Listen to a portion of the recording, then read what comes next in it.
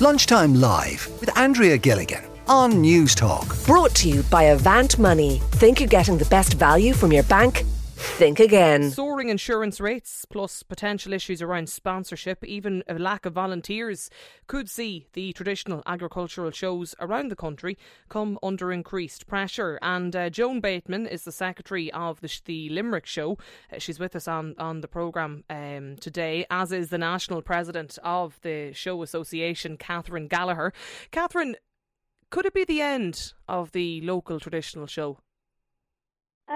Thank you for having me on, Andrea. I appreciate this. No, I don't agree with that. There is rising costs, surely, of 25% from higher equipment, even down to the wooden post, increase of 50% since 2019. But and our insurance, of course, is another area. But I don't see it as an end to our shows. I think we remain positive. It's one of the most important things. We have gone out, and I have experience of it from my own show here in North Sligo Grange. As regards our sponsorship this year, we have been welcomed with open arms by our sponsors. There is that little bit of fear out there, all right, about shows not being able to get up and running, but I see it. That it's very good. Actually, our main sponsor has actually trebled his sponsorship for this year to get us off the ground, and I think the small sponsor is very important too, and we should go to them, and they will help out as a community and as a local event.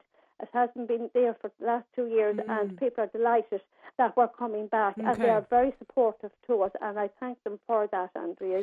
Yeah, so the sponsorship is there, but you said the cost of getting the higher material to run the show, that's up about 25% on figures from 2019. What about the insurance cost, Catherine? Has that jumped? Yeah, the insurance cost is another problem. No company in Ireland want to quote for our business, and the Irish shows have no choice only to go across the water for cover. And, public liability insurance is high risk when animals are present at an event.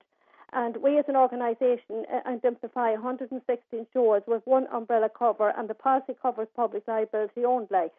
So we do get a subvention from the Department of Agriculture, Food and the Marine towards our insurance on a yearly basis. But at the moment, we are in negotiations with Minister Charlie McConnell to increase this subvention going forward, and that will be a big help to shows. How much has it increased by, Catherine, roughly?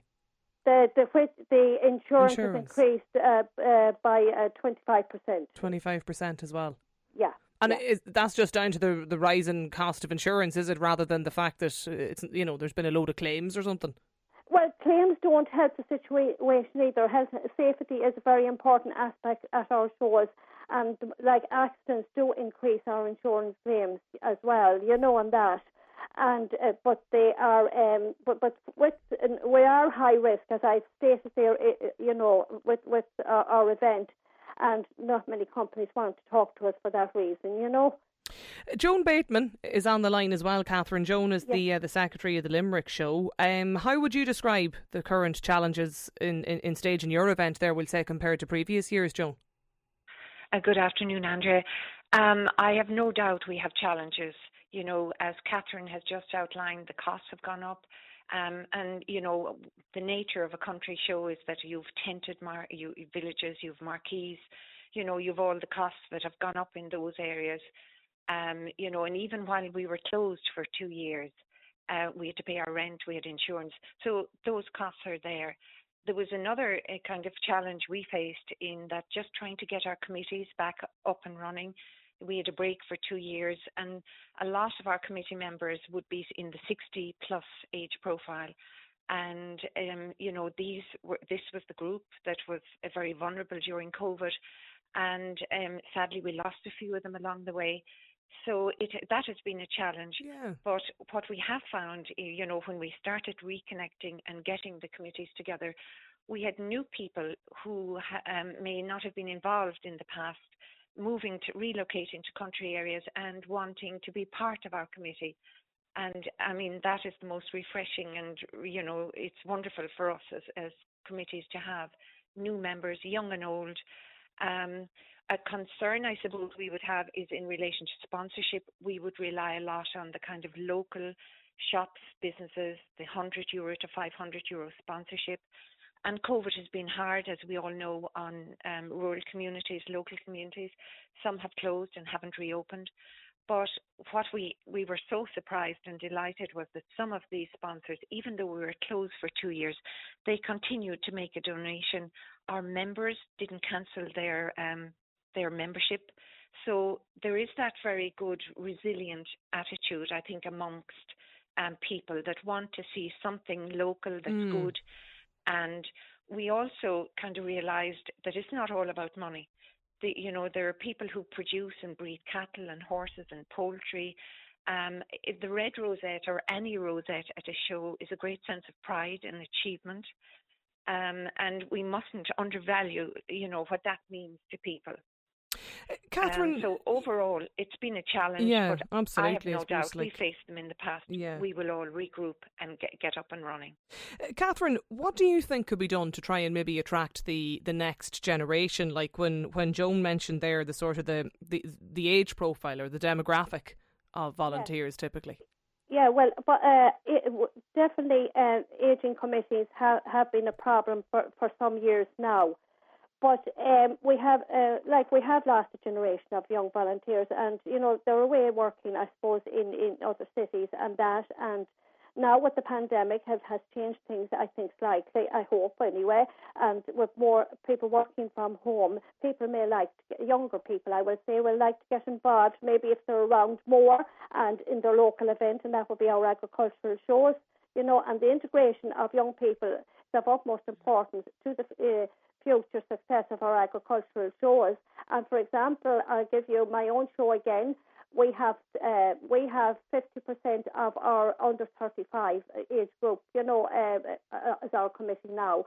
Okay. And yes, and I hope that other shows will follow in that those footsteps. And actually, what we have started off as an organisation to help this to move on is a pilot scheme has been set up in the Midlands region. We're made up of regions around the country of young people, and they have started this out, and it's been very successful to date. And our plan is to roll it out nationally in 2023. And I think it's very important that when you bring young people into a committee, that you give them their voice, let them be heard. Yeah. And, I think it should be married with the experience. Okay. And just don't turn them away and give them a job to do, whether to do it right or wrong. We all can make mistakes, no matter what we're doing. And I think it's important to embrace young people. I'm on the older age group myself. I always say that, and I'm always saying this, and no matter where I go, embrace the young people. And if you don't try to change something, you don't know if you'll be successful or not. And I think that is the way forward. And if we don't let the young people have their say, we're going nowhere. There's a text in here from a listener who says we found more interest in our agricultural show. There's more people moving home during the pandemic. We're looking forward to getting back to it this summer. Would you agree, Joan? Is the sense of tradition around the shows, is it still as popular as ever, or is there more to do? Because I have a text in here from another listener who says they think that the agricultural shows have had their day. They only cater for certain people, no eye to the future. It's funny, Andre, I think there's great scope because like that, as a young student in school and in college, I was involved in Limerick Show, worked in the office. I learned so much as regards how committees function, what's the role of a chairperson. It was a huge learning curve. My father before me had been involved, and we would have been exhibiting at the show. But I learned so much. But I think for young people, as Catherine said, we need to welcome them on board. But I think back to my own days. I learned so much from the older, more senior people, and that sharing of ideas and bringing on new people with their new ideas, their new projects. And as Catherine said, marrying that with the knowledge and the expertise of the more senior generation. Yeah, okay. It's a win-win for everyone. And it's, there's so much on social media. We've all been on Zoom and Teams for so long. It's getting the people together. The opportunity for city people, for people from non-farming backgrounds. That's the point to come out to the country. I wanted to ask you, Joan. Is there a way of attracting more of an urban audience? we very much, as probably some of those texters have suggested, that, if we don't move and maybe become the more kind of commercial country living, and people are now looking at their gardens and their homes in a new light, how they can, entertain in their gardens, rejig their houses to work from home. And those will all be stands, and, sustainability is going to be huge, new ways of looking at conserving energy.